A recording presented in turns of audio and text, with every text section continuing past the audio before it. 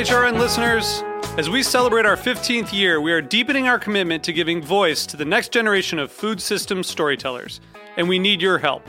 Our internship and fellowship programs help activate new possibilities for underrepresented and underestimated young people through experiential journalism, audio engineering, and production training. Through these unique programs, HRN helps food equity stewards build essential workforce readiness skills that expand their potential and foster economic mobility.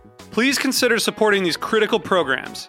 And with a minimum donation, you can be entered to win a dinner for two at an amazing restaurant in one of 8 cities and tickets to a concert at a great venue in one of those cities. We have incredible partners across the country who have donated, as they also share our passion for helping to educate the next generation of food systems storytellers. Check out heritageradionetwork.org/15 to donate and enter to win today. That's heritageradionetwork.org/15 to donate and enter to win today. And make sure you donate before March 31st. Thank you.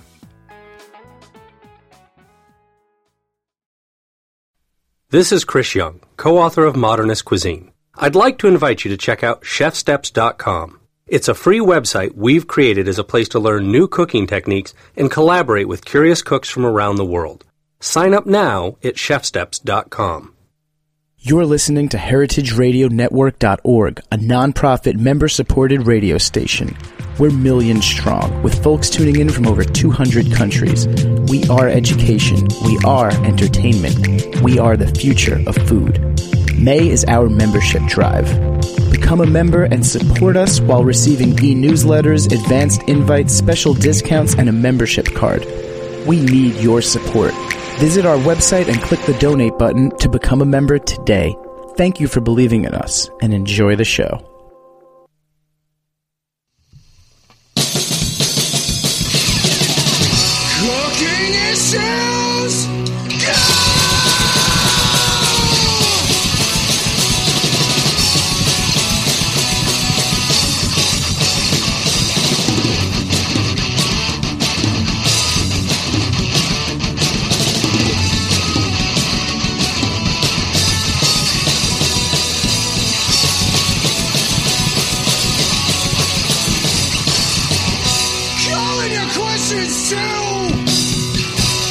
Cooking issues! Hello and welcome to Cooking Issues. This is Dave Arnold, your host of Cooking Issues, coming to you live on the Heritage Radio Network in the back of Roberta's Pizzeria in Bushwick, Brooklyn. How you guys doing? Calling your questions to 718-497-2128. That's 718-497-2128. Joined in the studio, as usual, with Nastasha the Hammer. How you doing? Good. Yeah? Mm-hmm. You all right? Mm-hmm. Yeah. Jack and Joe in the engineering booth, plus a host of new people that are coming on board. We have Eddie, right? Correct. Yeah, you're going to be another associate producer over here at the Heritage Radio Network? Yes, the sociopath producer. Yes, nice. That's me. Yeah, we're coming up with a new thing, the sociopath producer. Stay tuned for that. And Dedrick in the engineering booth, correct? What's up? Yeah, that's right. How you doing? Thanks, guys. Yeah, so we got a full studio today, which I like. So what happened this week? I just got back from my 20th year reunion at Yale College over there. And you know what, Stas? What? The people, I was expecting like a bunch of really terrible looking people. Like I expected like just like a real like poop fest of like awful looking folk. Like, you know, totally decrepit, bloated out, nasty, like droopy, like just all bad. Yeah. You know what? They looked great. Really? Yeah, they looked great. Did they like your talk? Oh, yeah, I gave a talk. It's called a Turbo Talk, which is like a variant of this kind of like 20 slides, 20 seconds, which I can't pronounce, like Pechakuchka, you know, something like that. Yeah, it went well, I think. I mean, I did my normal strategy, which was fit a 30-minute talk into 6 minutes. Yeah. So I just spoke as fast as I could, and I didn't have any water.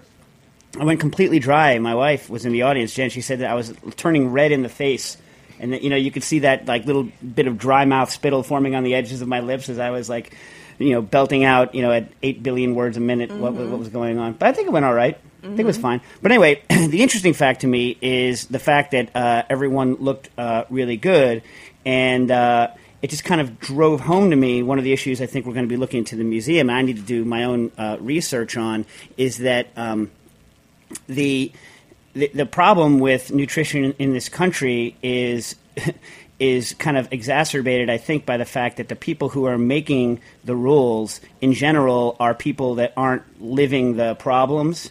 So you have like a group of extremely educated, rather probably well-to-do, fairly liberal Ivy League types, and these are like the policymakers for this sort of thing, and they all look great because they have the time, energy, and knowledge to spend on this problem. And then you have the rest of the people that are getting legislated at and preached at by this group of people who are the ones having the real problem. So I really think we're going to be spending a lot of time kind of delving into the stats and kind of breaking this problem down more thoroughly, but it was really, I know it's anecdotal, one college reunion, but really kind of stark slap in the face. In a good way, in some sense, because I was, surprised how good everyone looked, but there's a darker side to the looking good.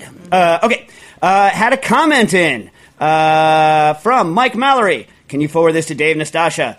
Long-time listener, love the show. You answered a question about gluten intolerance that was a bit misinformed on the William McGee episode. I love it's called the William McGee episode. Not Harold. William, listener. Harold doesn't listen. Although Harold might be here next week. True or false? He's going to be here. In Brooklyn? Or on the phone?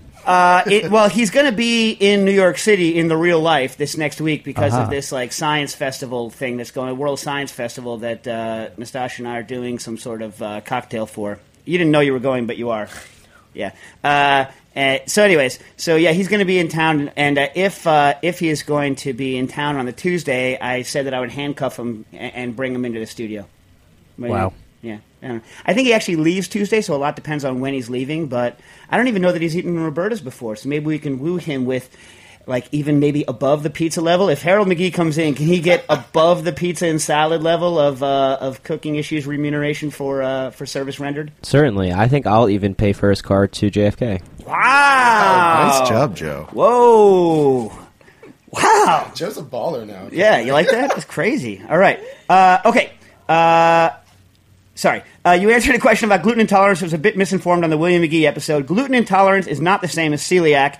It's well known in the research that a good chunk of the population mounts an immune reaction to gluten, but is not specifically a celiac or have like a health. What would you call it? This is, I'm paraphrasing, a health endangering allergy or something. What would you call it? Anyway, gluten intolerance is a gray area, but still measurable via lab tests below full blown celiac, which is more severe and an immediate immunoglobulin response. I say gray area because there's a huge spectrum of mucosal membrane-based immune response, IgA, things that mount slow inflammatory reactions to gluten. It's often called subclinical gluten intolerance because the body has a measurable reaction, but not a true allergic reaction. It's a different type of immune response, but you should know the difference between an intolerance and an allergy. Not all folks avoid gluten because it's bad for celiacs. That's not to say most people who avoid gluten at restaurants aren't full of sugar, honey, iced tea. It would be nice if chefs knew that there isn't just black and white, celiac or not, and that there's a whole class of immune-mediated reactions, a.k.a. gluten intolerance. Mike Mallory. Mike, point well taken. Point well taken. Too simplified in the last thing, but I guess simplified for effect, which is there's a whole group of people there who are full of sugar, honey, iced tea. But I think my point last week was also that I'm kind of glad. Like, I don't care. I'm glad. Look, people like me who have no problem with the gluten, like, we're going to pound as much gluten as we can. In fact, I was talking to someone at the reunion who's gluten intolerant. She's actually celiac. And so we were discussing this issue with them. And she was like, yeah, man, if I could eat gluten, I would be swimming through loaves of baguettes. I'd be like swimming through loaves of baguettes and, inhaling pizzas as fast as I could eat them because stuff's delicious, but can't. Anyway, but, again, thank goodness for the people who don't consume it for no apparent reason because they create a huge industry that allows people like our good Piper to be able to eat better products. Yeah? But anyway, point well taken. Now, back to the mystical. Oh, Stas. Yes. So you went to the Rhode Island, correct? Yeah. And you went to go see. Now you can't. You don't. You don't eat horseshoe crabs. But horseshoe crabs, you think that they're kind of interesting when they're on the ground on the beach. They're actually horrifying.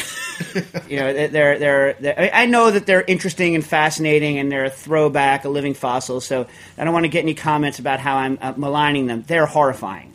horrifying like little creatures. So what did you go see? We went to a hotel where they were having a mating event. Yeah. For these guys. And we were supposed to be in a boat, but they made us put on waders. I told you that was going to happen. I know. But it wasn't covered. It was just a couple, like, every couple feet. We said it was a crappy weekend, so it kind of the ruined moon it. wasn't out. It was pouring. They were, Yeah, so Stas did not... You have to do it again. When it's I know. The real deal. Yeah. Yeah, so here's what happened. So in the span of my young life, between 8 years old and 10 years old, I witnessed some of the most horrifying biblical proportion natural events in kind of the history of New Jersey and kind of the little eastern seaboard thing there, right? So we didn't have that many hurt. In '77, we got hit by my name David. It was pretty bad, not bad by Sandy standards, but I was like, okay, I was little, so it seemed like a big deal. Then, when I was 8 years old, I went to Cape Cod to a camp, and witnessed one of these things by mistake. And I had to wade ashore, and the entire ground in the bay was just coated with these monstrous horseshoe crabs. And you couldn't avoid them. And as an 8-year-old, not being versed in horseshoe crabs, you're like, how much oh my God, right? And furthermore, I learned a couple of years later that the horseshoe crab blood, which is copper-based and not iron-based in terms of its oxygen carrying ability, blue or green or whatever it is, was incredibly valuable at the time in research. And so I thought I was going to make a business of going back. I thought I was going to become a millionaire, like destroying all these dreaded horseshoe crabs and milking their blood out of them for profit. It didn't happen. I don't know, it didn't happen. And then, like right after that, the cicadas, or right before that, my brother remember, the cicadas came out in Bergen County, New Jersey, and coated the ground and made a deafening, awful, Triffid-like din of horrible cicada, like it's just crunching of stepping on cicada, the worst thing ever for a guy that hates bugs. And it's supposedly happening now, but now it's not biblical. Has anyone called in and be like, oh my God, the cicadas? No, right? Have you heard it? Not yet. Have you seen people running and screaming covered by cicadas? No. School buses full of horrified children? Nope. Then it's not like it was 2 cycles ago, 34 years ago, when I witnessed it. And then the 1981 gypsy moth plague that hit the East Coast and deforested a whole bunch of stuff. So, what I'm looking for is a bunch of kind of biblically bad natural signs to come on. I don't really want that to happen. Anyway, so you didn't get that, huh, Stas? No, it was unfortunate. Yeah, well, maybe this stuff is best experienced when you're a kid. Yeah. You think? Yeah. Now all we got is you can't walk in the woods because of Lyme disease. It's not as visual, you know what I mean? Yeah. Yeah. Oh, in Old Lyme, by the way, last week after the thing, the heart of Lyme disease, and apparently Lyme disease still going strong there, like hardcore. I was hoping to get it so I could get it in the official place. Be like, I got my Lyme disease in Brantford. No, man, I got my Lyme disease in Lyme. Bang! I'm just kidding. You don't want to get Lyme disease. It's horrible. It can cause permanent central nervous system problems if not treated properly, yada, yada. Do not take this as a making fun of the disease. It's horrible. Okay, Lucas writes in about ice cream. Hey, Cooking Issues radio team. Big fan of the show, especially Dave's tirades against ever-changing and contradictory health fads. Here's the question. I'm a big fan of Fiore di Latte ice cream. Milk, cream, sugar, and nothing more. You like that style, Stas? Yeah. Yeah? Yeah. Yeah? Where do you have it mostly? Not here. Well, when you go to Italy because you're an America hater, like, where do you normally get it? Oh, the small towns. Small towns, Italy. Which I had when I was a kid and could never forget. Every time I see it at a restaurant or ice cream shop, I order it. The thing is, the texture is always somewhat disappointing. Correct you are. Wait, actually, this is not from... Is this one from Lucas? This is not from Lucas. This is from Jose. Man. Lucas, your question's coming later on. Jose, I apologize. This is your question. Where am I? Okay, every time I see it at a restaurant or ice cream shop, I order it. The thing is, the texture is always somewhat disappointing. Either they pump it up with excessive quantity of hydrocolloids, making it pasty or gummy, or it is slightly granular, probably globules of fat clumping up and making butter, or ice crystals, frankly. The issue here is... the texture is a big problem with this style of ice. We'll get into it. I've tried to make it at home multiple times. I have a DeLonghi with a built-in freezer, but I keep getting the slightly granular result, which is not surprising, since after refrigeration, the cream fat rises to the top. By the way, right there, it's a classic sign it's under-frozen. The problem with The problem with the home ice cream freezers that have the built-in refrigeration units is that they just simply aren't very powerful. Like if you look at Carpigiani Colalite used to make a version that has a similar capacity to your DeLonghi, but the machine is a good 3 times bigger. And the reason is because they have a serious compressor built into it. And the small compressors, like if it doesn't ice over like instantly as soon as you turn it on, it means that it just doesn't have the. Are you allowed to say cojones? Is that? Yeah. Yeah, cojones. It doesn't have the cojones to freeze it down fast enough. And so if you look at the ratings on the DeLonghi, people are talking 25, 35-minute batch times for a load of ice cream. And in the ice cream, you really want a batch time. I mean, look, commercial people, they're doing batch times of 7-8 minutes on ice cream, longer on sorbets, but like 7-8 minutes on ice creams. And the reason is a faster freezing means smaller crystal sizes. So you're a little bit hampered because you're dealing with larger crystal sizes to begin with. Because your long freeze times. Then, secondly, if you turn it off too soon before it freezes, a little more completely than what you have it now, you have a big liquid phase, and that liquid phase is going to cause some of these problems and also exacerbate your crystals because the rest of the stuff, as you put it in your freezer to harden, right, will quiescently freeze into much larger granules. So under frozen stuff tastes fine, kind of straight out of the machine because you just pound it and it's kind of like soft serve. And you're not noticing the crystals as much, but on hardening, those under-frozen ice creams it's going to accentuate that crystal problem. Now, you have a third problem in that you're dealing with an ice cream that doesn't have any inherent added emulsifiers from egg yolks, right? Now, what you call a Fiore di Latte ice cream, which by the way is not made out of Fiore di Latte cow's milk mozzarella. Also a delicious product, right? Different product. Fiore just means flour of the milk, right, Italian speaker? Check this out. Stas... Oh, God, you've told this story. Grew up knowing Spanish. Why? Because she's half Mexican and grew up in L.A., right? So it makes sense that she would speak Spanish. If I was half Mexican and grew up in L.A., I would speak Spanish. My kids speak Spanish because they grew up in New York. Me, I'm an idiot. I don't speak Spanish. Here's what she says. I learned Italian in college and forgot the Spanish. What the hell's that all about? I didn't learn it in college. I learned it from a boyfriend. Even worse. I was trying to make it less embarrassing for you. My God. Wow. Yeah. Anyway. Okay.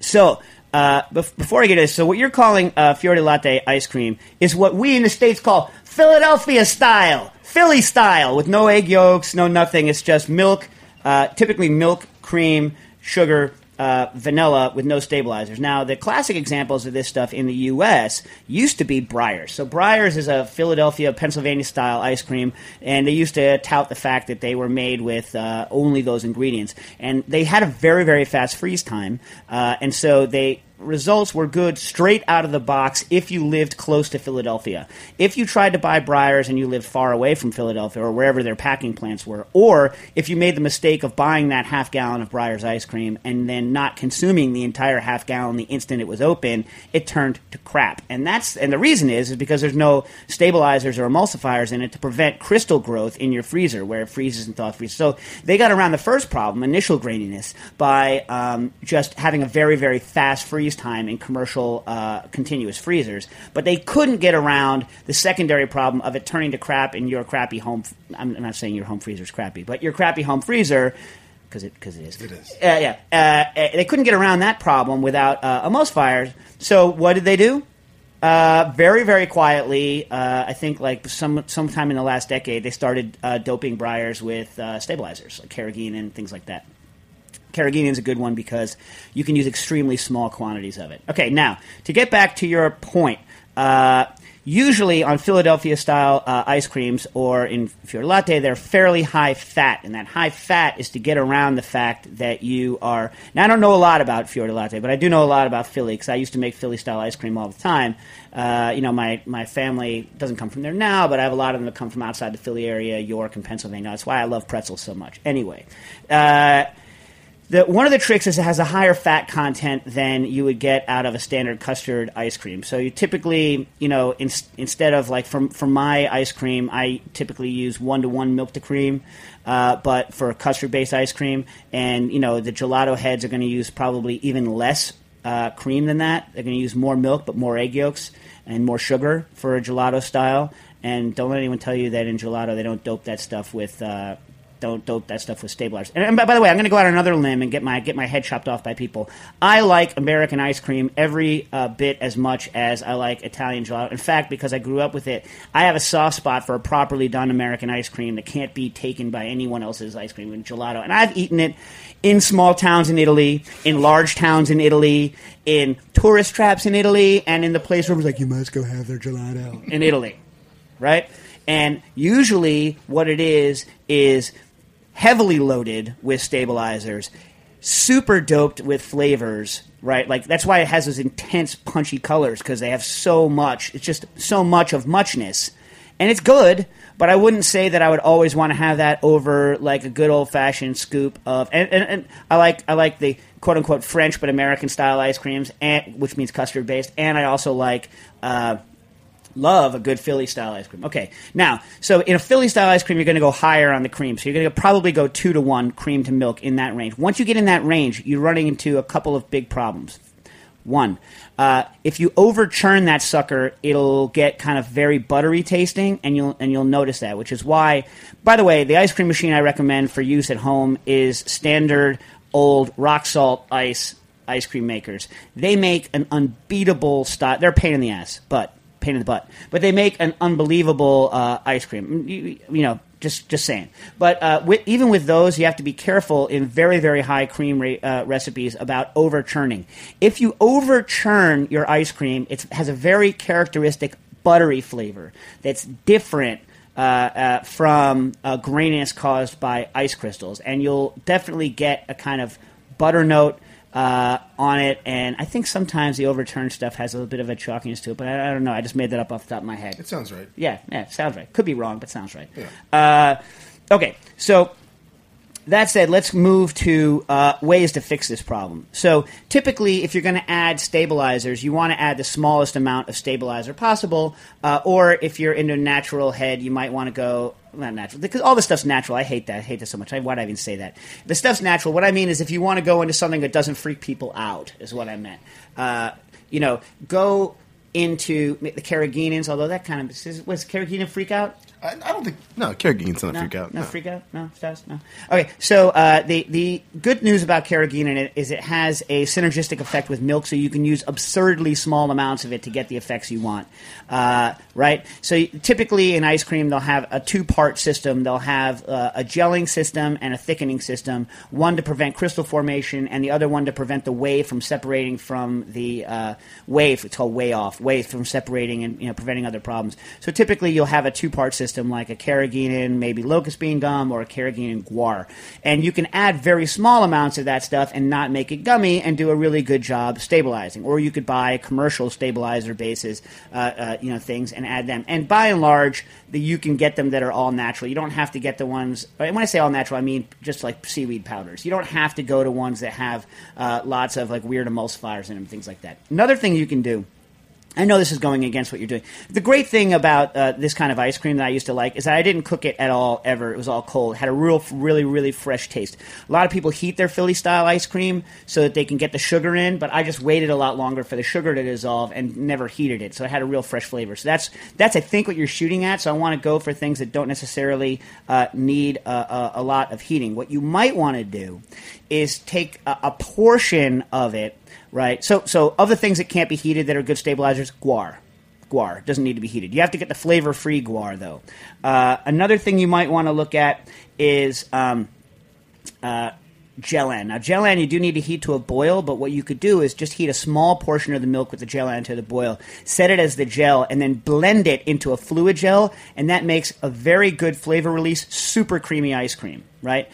Super creamy. It's on the Cooking Issues blog. Another thing you could look at, just good old-fashioned gelatin. Unless you are vegetarian, gelatin makes a very good, addition to ice creams to decrease the amount of crystallization you get. And you can warm a portion of the milk up to hot with the gelatin, and then temper the rest of your milk/cream back into it and still have a relatively fresh taste. If you want to go Sam Mason style and all you want is the uncooked flavor, but you don't mind the adding things that aren't milk, he uses barely pasteurized egg yolks, and they're not cooked into a custard. And that's also interesting. It's not the same thing as you're looking at, but it's also interesting. For a last thing on a milk-based only, you might want to look at, and there's a small subset. You ever been to Sicily, Stas? No. Me neither. Eddie, you ever been to Sicily? No. They make an ice cream over there. Me neither. They make an ice cream over there that where they thicken it with starch. It's cornstarch thickened ice cream. And I haven't had it, but there's a bunch of people on the internet who love it. And that stuff is so stabilized. It has relatively good flavor. Oh, by the way, back on gelatin. The reason gelatin is good is because gelatin has a very good flavor release because it melts. First of all, it's not freeze-thaw stable, so it breaks up after it's frozen and thaws out. It goes away in the mouth anyway, has very little flavor impact. Gelatin is like flavor release par excellence, right? Gelan, which I said before, which is microbe-derived also. And by the way, I'm talking low-acyl Gelan, which is the hard one that you break up to fluid gels. Also very good flavor release. Starch in low levels has fairly good flavor release, but it does mask. You know what I mean? It does mask things up. But if you're dealing with straight... Look, some people like it. I've done some starch-based ice creams that I hated, but they were very high starch-based ice creams when I was trying to make snappy ice creams. I like potato-based ice creams. I've done many versions of potato ice cream that have like a snap, but I haven't done starch. But a lot of people swear by it. Mark Bittman swears by it. Or swore by it in his minimalist article he wrote a number of years ago. But the interesting thing is that they're so stabilized that you can make them with quiescent freezing and they still don't get big ice crystals, right? Which means that your machine, if it takes a long time to make ice cream, might benefit from that sort of ice cream base because it's going to turn out smooth anyway because the starch matrix is preventing large crystals from forming. So might want to give that a trial. There's a recipe for it on icecreamnation.com. You go check it out. What do you think, Stas? Good. Yeah? You want to take a commercial break? Sure. Nice timing. Oh, yeah.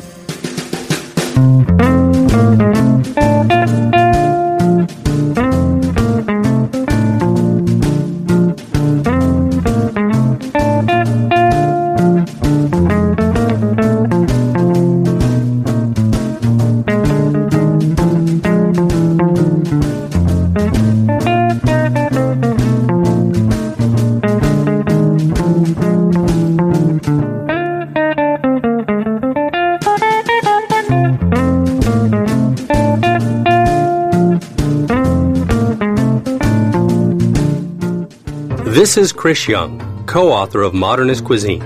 Together with photographer Ryan Matthew Smith and chef Grant Crilly, we've created something exciting and new at chefsteps.com. Each day in our kitchen at Seattle's Pike Place Market, we're working on new recipes, as well as updating classic ones that we love. And we're always looking for new techniques that make the impossible possible. At chefsteps.com, we publish it all online, with detailed step-by-step demonstrations, as well as explanations of the science that answers the why behind the how in the kitchen. And through our forum, you can engage with our team, as well as a friendly community of curious cooks from around the world. If you're interested in becoming a better cook, if you want more from the creative team behind Modernist Cuisine, and if, like us, you're a fan of Dave Arnold and cooking issues, then we think there's a lot you'll like. And the best part? ChefSteps.com is entirely free to learn. Free to learn? That's crazy. That's crazy. Were you talking to an ice cream machine maker before? Is that who you called him? Yes, I was talking to an ice cream machine, and so why don't we just let's do all the ice cream in one chunk. All right. So, by the way, Chris assumes that if you're listening to this that you want to learn. Nobody listens to this to learn. I'm just kidding. I'm just messing. Love Chris. Were we going to schedule to see him sometime, or did we? No, we sent him a torch. Yeah. Yeah, we'll see how that goes. Okay, how do you pronounce? What do you guys think? I-A-I-N. Ian, huh? Ian. Let's go with that. Ian. Okay. Ian in Herefordshire, UK, writes in about batch freezers, ice cream freezers. Hey, Dave and Nastasha, do you have any experience with ice cream batch freezers? So, by the way, folks, batch freezer for ice cream. What that means is. What it says, it does it in per batch. So you make a batch, you load it in, and you churn the ice cream for a specific amount of time, and you get the ice cream out. So liquid nitrogen in a KitchenAid freezer, that's batch freezing. It's not a batch freezer, but that's batch freezing. Using the hand-turned ice cream machines with rocks and ice salt, batch freezing. The opposite of batch freezing is continuous freezers. Continuous freezers, constant amount of product is pumped in all the time, and it's frozen very, very short periods of time. So continuous freezers are how all the big folks do it. commercially, and can produce if you use good ingredients and you change, the amount of air that's in ice cream is called the overrun. And when you're using a continuous freezer, you adjust the overrun independently of in a batch freezer, the dashers, the spinning things, are what does the aeration and provides what's called the overrun, how much air is in it. And so 100% overrun means that there is for every milliliter of ice cream base, there is a milliliter of air. That's 100% overrun. It's done based on how much ice cream base you started with, and anything over 100 is absurdly light, and anything the more premium ice creams. The funny thing about ice cream.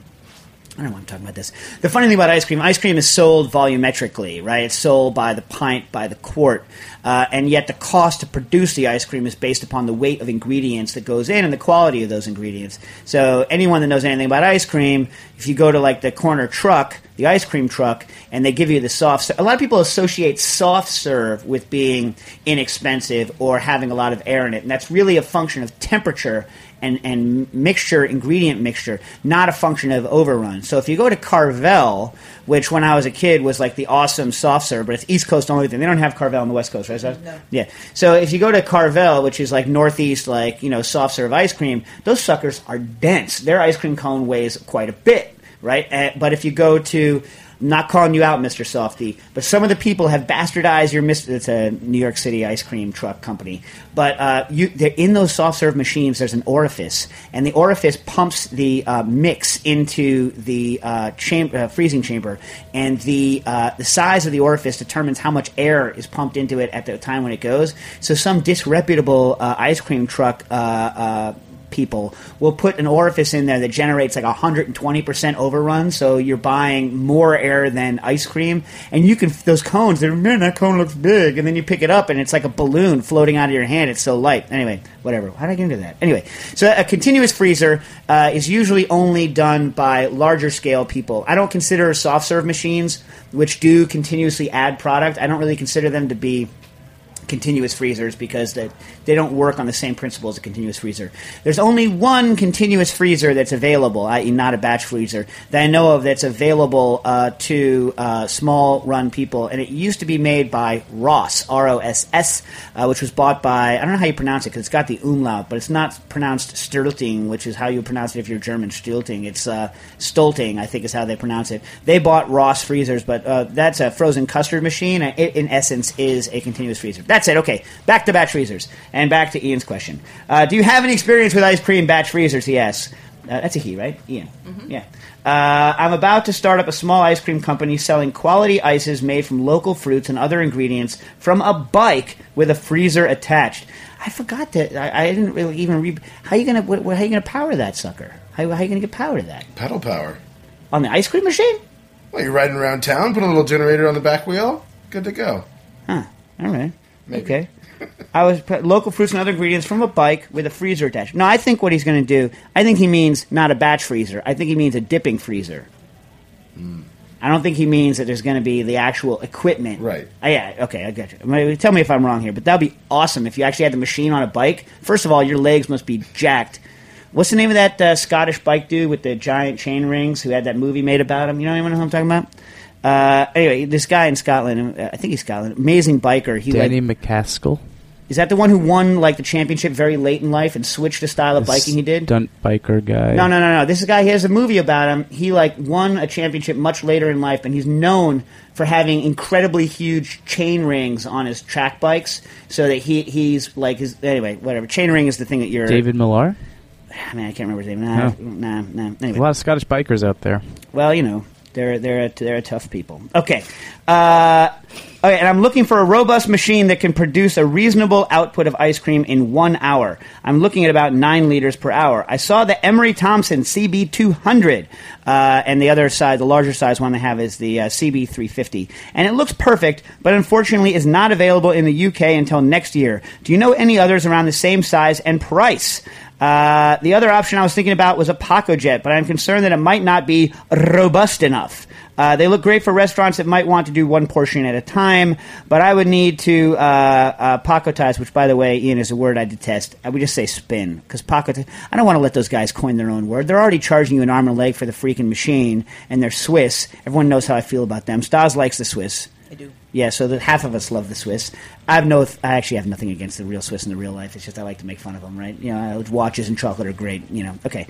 But my point is that don't let them have that word. Just say spin. That's what we say, spin.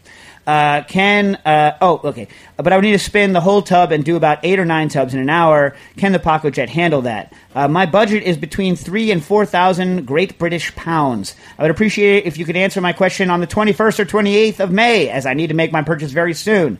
P.S. Loving the show. Just discovered a couple months ago and catching up on the old episodes. Well, here we are on the 28th to answer your question. I called the president, Mr. Thompson, of Emery Thompson, and asked him, and he's like, I forget whether he said third or fourth generation ice cream machine manufacturers. And I watched his YouTube video on the CB200. And unfortunately for you, Ian, that machine is kind of in a size/price category of its own. I haven't seen anything else that's kind of that low. So they retail in the U.S. for about 5,000, like retail for 5,300 and change. That means I'm assuming you can get it for a little bit less if you wheel and deal. But what I asked him when I called him, I was like, well, can this person just fly over from the UK, using, your awesome Great British money and making us look like idiots here in the US with our current state of our monopoly money, and purchase one from you that you outfit for the UK and take back? And unfortunately, Mr. Thompson said, no, the problem is that US 220 is a different wiring schema from UK 220, because I guess you're using single-phase 220 over there, and that they need to get an entirely different condenser unit for it. It's made special. They can't just, rejigger or hack one of their units here for you, although he seemed to feel for your problem, and also laughed when I said, is there anything else in that price? He's like, no, because I think that's going to be a category killer when it comes out. Your next best bet is the 350. His version of the 350 is available. That's a 6-quart, I think, or 8-quart unit. And the other ones, I don't have any experience with their machines, but I do have a lot of experience with the Carpigiani LB100s. The problem with the LB100s, or Lab 100s, depending on which vintage you get, is that now you're talking a $10,000 machine, US. I don't know what they cost in the UK. They're great machines. They do have some known problems, like if you get one of the older ones with the clear plastic front, they break. They always break, and then you need to fix them. The other option in the U.S., I don't know if they sell them in the U.K., is Taylor. Taylor machines are cheaper than the LB100s, but having used them, I was never a huge fan of the Taylor versus the LB100s. If you could have a good used market, they do make a smaller batch machine. Carpigiani makes a very small batch machine, like I think maybe 2 quarts, even smaller than the one you were looking at. That's a vertical batch freezer and sits on the countertop. That sucker, I've never used one, but supposedly has a very, very high quality. But there's not that much in that size range that you were talking about, of just a couple of quarts, that performs on a professional level. So, sorry about that. Now, on the PacoJet, here's the problem with the PacoJet, right? Your question is, can I get away with using a PacoJet? And the answer is yes. Here's the bad news. You cannot get away with using one PacoJet, because what will happen? It's not that you need 2 to run at any one time. Sucker is going to break. Let me just be very clear about your PacoJet. Your PacoJet will break. And now they will fix it, right? But at least in the U.S., they don't do the following awesome thing. Oh, your PacoJet's broken and it costs an obscene amount of money and you can't buy parts from a normal person, so you have to send it to me to fix it. Oh, here's a loaner that you can use while your PacoJet is broken because we know it's going to break. In the U.S., that doesn't happen. So they just say, guess what? Eat it, jerko. And so you have to not have your PacoJet for a long time, or have to have a friend that has a PacoJet. So if you're going to do this, you can do it, but you have to run 2 PacoJets at once. Also, so like Pure Food and Wine, is that what it's called? Summer Milne Gaius' place. She has an ice cream shop that runs exclusively off of PacoJet, and she has 2, maybe 3, and she's been running for years that way, and it works, but she always has one when the other one goes down. Here's the other thing. PacoJet loves to charge you a lot of money for the stainless steel Bain Marie that you freeze the ice. So PacoJet, for those who don't know what I'm talking, people always say it's like a blender. It's not like a blender. It's like the world's greatest shaved ice machine. It slowly feeds a blade into the top of the you freeze your base solid like a rock, and then it feeds the blade in, slowly spinning and advancing at such a slow rate that the crystals that are shaved off are the same crystal size that you would get using a commercial ice cream machine. They're fantastic. They're loud, but they're fantastic. You definitely can get the throughput. You're going to be running it all the time, but you need to. What a couple people have done with PacoJets, including Nils used to do it at Aquavit, and Pure Food and Wine does it, is they freeze their base in quart containers, which are almost free. Although I've been told, when I say I've been told, when I ask people in other countries, hey, I need some quart containers, they look at me like I'm an idiot. I don't think a lot of other people use quart containers, so find whatever the UK equivalent of a quart container is, or buy some from the good old US of A, and freeze your base in the quart containers. Quart containers are a little bit tapered, so you can pop the stuff out of the quart. You have to get the levels right. You pop the base out of the quart container, and then you jam it into your PacoJet container and spin like that. The problem is, if it's crooked, right? If it's crooked, then when your blade hits it, it'll hit one side of the base only, and you can shatter your PacoJet blades. It won't kill the PacoJet, but you'll shatter the blades. Blades are like $150. However, in the long run, you are going to save money by doing quart containers because you need a lot of them to do the kind of thing you're doing, and just buy yourself an extra blade. Do not attempt to run an ice cream business with the Nemox or Nenox, whatever it is, Frixair unit that was sold as a competitor to PacoJet. It will not. It works fine for the tiny little cups that it does, but it will not work for what you want. What do you think, Styles? Good? Good job. Did I do good, Coach? Okay. All right. Should we take one more break and come back, or should we power through? Power through. Yeah, power. Power. Okay. Got a question in. This one actually is from Lucas, right, if I can find it. Where is it? Oh, my goodness. I'll say in the meantime, if you want this episode named after you, you can still become a member. A few minutes left. Yeah? Is that true? That's true. It's still May. All right. Okay. Well, I'll take a different question while I'm looking for Lucas's question. Jon Stewart, not Jon Stewart from The Daily Show, a different Jon Stewart, which is his sign-off line now, says, hello to the Hammer, Jack, Joe, and Dave. My question is not very high-tech, but is food-related. We host an outdoor family movie night, and I provide popcorn. I've been making a bunch of batches in a cast-iron Dutch oven on the stovetop, which takes a lot of time I'd rather spend elsewhere. This past weekend, I had the horror of actually running out of popcorn. Oh my God. So clearly I need to step things up. It's taking too much time. So I looked at popcorn machines, which turn out to be expensive. You are correct. So the question is, if you wanted to make a large amount of popcorn, how would you do it? Or should I be looking at bar restaurant auctions for a used popcorn machine? Thanks, and keep up the good work. A different Jon Stewart. Okay. So, yeah, you're a little bit... Okay, so here's what I'm assuming. One, you detest air-popped popcorn because it doesn't taste good. Is that right? Anyone else with me on this? Air-popped popcorn styles? Do you like air-popped popcorn? Like No. Eddie, do you like air-popped? I'm not a big popcorn fan in general. In general? Too much effort, not enough reward. Yeah? It's all in your teeth. You're 20 minutes later, you're still digging it out. Well, a lot of that has to do, I think, with like the popcorn varieties that they're making. I think they make ones that, like, so you get your mushroom and you got your butterfly. So your butterfly ones, your typical movie popcorn ones, and I think they have like a bigger surface area for capturing things. You're going to like coat it with butter flavor. But your mushroom types are better for ones that are going to be further manipulated, like Cracker Jack style or things like that, which is why you get. Anyways, and certain varieties are going to have more and less of the skin that's left on them are going to get stuck in your teeth because that's unpleasant. And of course, better quality popcorns. You know what they call popcorn kernels that haven't popped? No. Widows. Oh, that's sad. It is sad. So now you're never going to look at the bottom of the... You're going to be, Poor widows. No. So, anyways, yes, the manufacturer that makes the real ones is Creeders. And Creeders makes popcorn machines all the way from the minuscule to the gigundous continuous popcorn makers that can do like a ton an hour and more. They're awesome. Amazing. But they are expensive. You're looking at probably, for a small one, the kind that's like on the cart, right, like $1,000. Here's the other problem. I think they're about $1,000. The other problem is that they take up a lot of space. Now, maybe you have a lot of space, in which case I would definitely just troll auctions for one that looks kind of beat, because they're kind of bulletproof. I mean, they work for a long time, right? But they are going to they're going to require a lot of cleaning if you get a crappy one at an auction. But that is the way to go. My mom actually bought me. So the way I used to make it was with what's called a whirly pop, and it's still a huge pain in the butt. So whirly pop is the aluminum pan with the two flapdoodle lids on top and the hand crank that you crank. So it makes fantastic popcorn. A lot easier than your Dutch oven technique with the shaking plus the shaking of the Dutch oven. The whirly pop, the main disadvantage of the whirly pop is you still have to sit there and turn it while it's doing it. Now, I also use the whirly pop for roasting coffee because I never got one of the newer generations of home coffee roasters.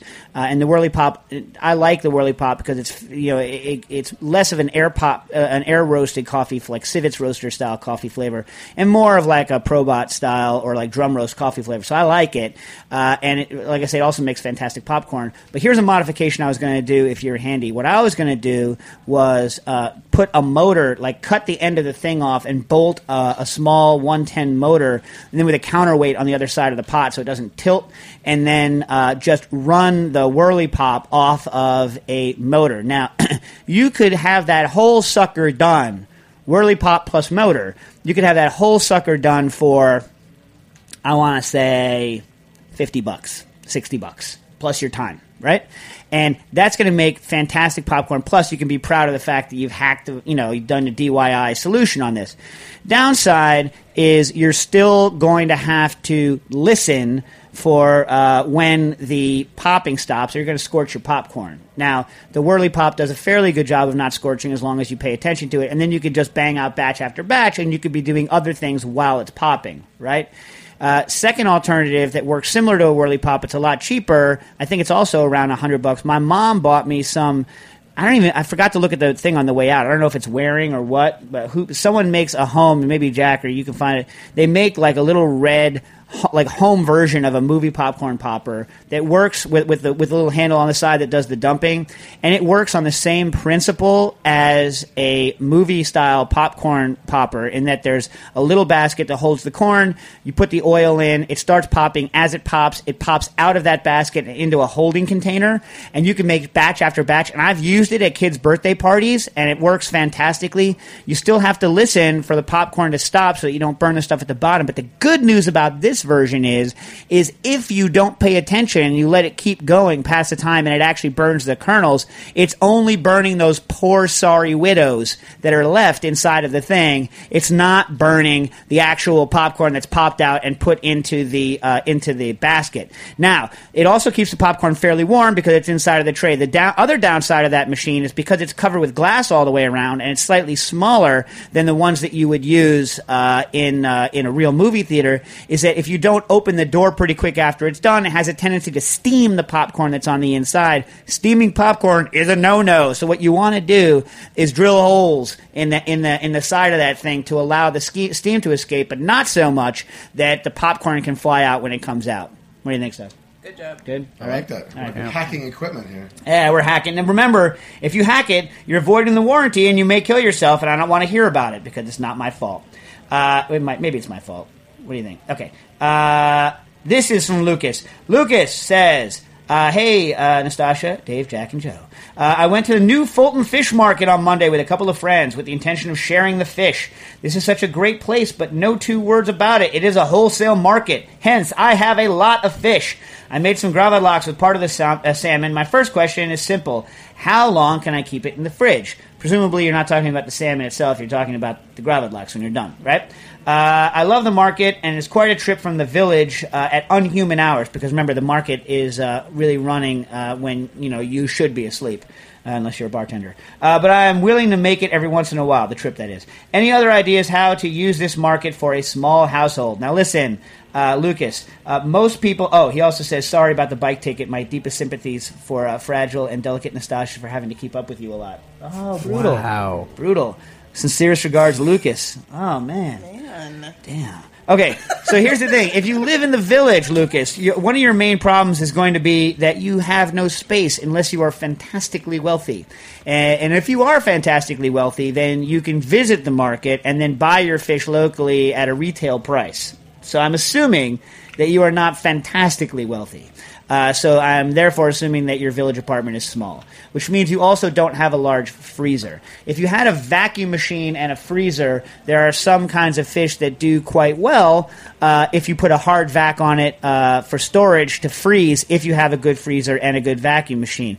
You don't want to cook it in the vacuum bag like that under a hard vacuum because the quality is degraded. But storage and freezing under hard vacuum is fine. What I would say, things like this are good for three things: parties, and more parties. When you're going to have a big party, like let's say you have that friend, I don't know how old you are, let's say you have that friend and they're having the engagement party, right? And you want to blow them out. Then go pick up a couple of salmon there, do like an awesome, like, I used to, that was my standard thing. I would just poach up a bunch of salmons and like put them out with a bunch of different toppings and stuff. I think I did a good job. I think I did, because, this is what I do for a living. But, like that, and then like that's very, very easy. Or anything like that where you're going to be serving a lot of people, and it allows you to do a higher ticket item than you would if you were buying retail, and to get high quality because you're getting it from the source. Problem is you never know quite what you're going to get until you get to the wholesale market. So it's a little bit dicey for doing parties, but that's always I always use wholesale when I know that I have a wholesale quantity of people I'm going to be feeding. Otherwise, it's all about storage or making things that are going to last a long time. Like if you, like Pauline, who hopefully I'm going to get to her question from last week. She catches a boatload of, well, not a boatload because she's using a net, whatever. Anyway, a lot of salmon, and she's making jerky and drying it. Then that's another opportunity if you want to go there and you're going to do products that are going to take a long time. Let's say you were going to buy a bunch of roe and make your own batarga. Well, do not buy that wholesale. Retail. Go get that stuff wholesale. Anytime you're going to make something, it's going to keep a long time. But I can't think of any other normal day-to-day stuff. I think I'd rather buy my stuff, especially if you're buying stuff that's sushi grade because it's already been frozen once. So you don't want to freeze it again. So anyway, hopefully that's helpful. Now back on the how long you can keep. Fresh salmon actually keeps quite a long time. The problem is you don't know how long it's already been kept before you get it.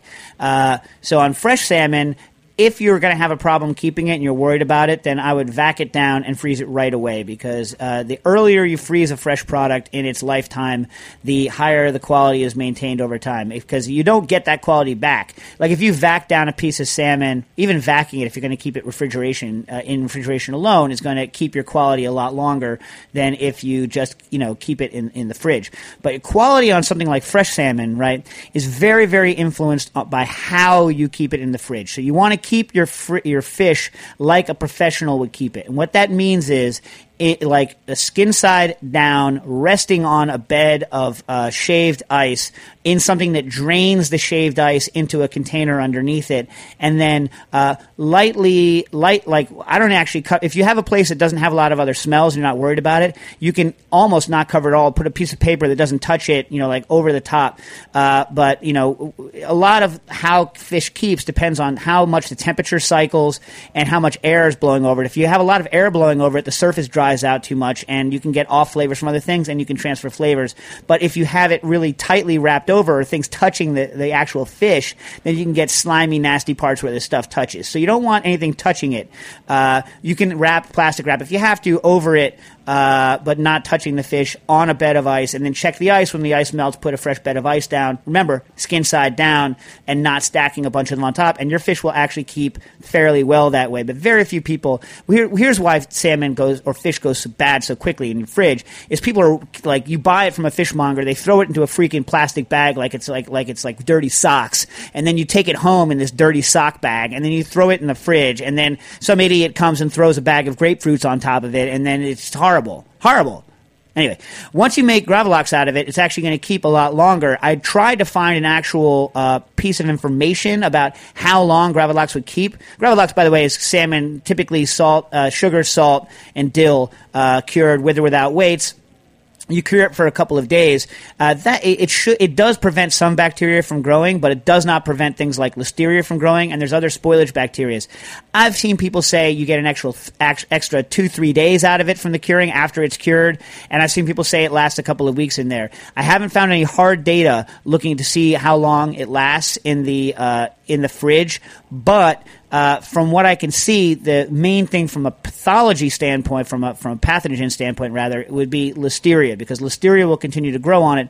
But if you actually keep it under proper refrigeration, Listeria should take a long time to grow. The other problems are going to be more spoilage and less safety problems. But I could not find any specific things, and nobody wants to come out and say, you can keep it for 2 weeks in the fridge and it won't be a problem, because then if you get sick, you're going to go back to them and say, man, you said I could keep it for 2 weeks in the fridge. And a lot depends on the initial bacterial loading of the fridge. If you were of the salmon, if you're buying really good salmon, whole fish salmon at wholesale market, filleting it yourself, you could see the gills, you could see the eyes, you see the skin, the quality of it. You'll probably get a good long time out of it, but I, like those other fools, hesitate to give you an exact amount of time.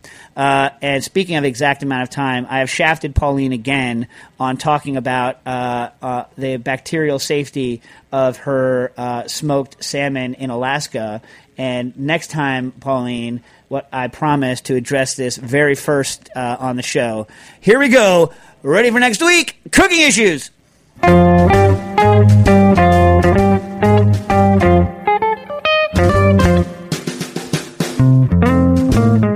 Thanks for listening to this program on heritageradionetwork.org.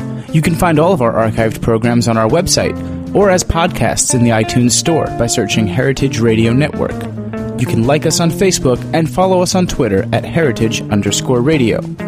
You can email us questions at any time at info@heritageradionetwork.org. Heritage Radio Network is a non-profit organization.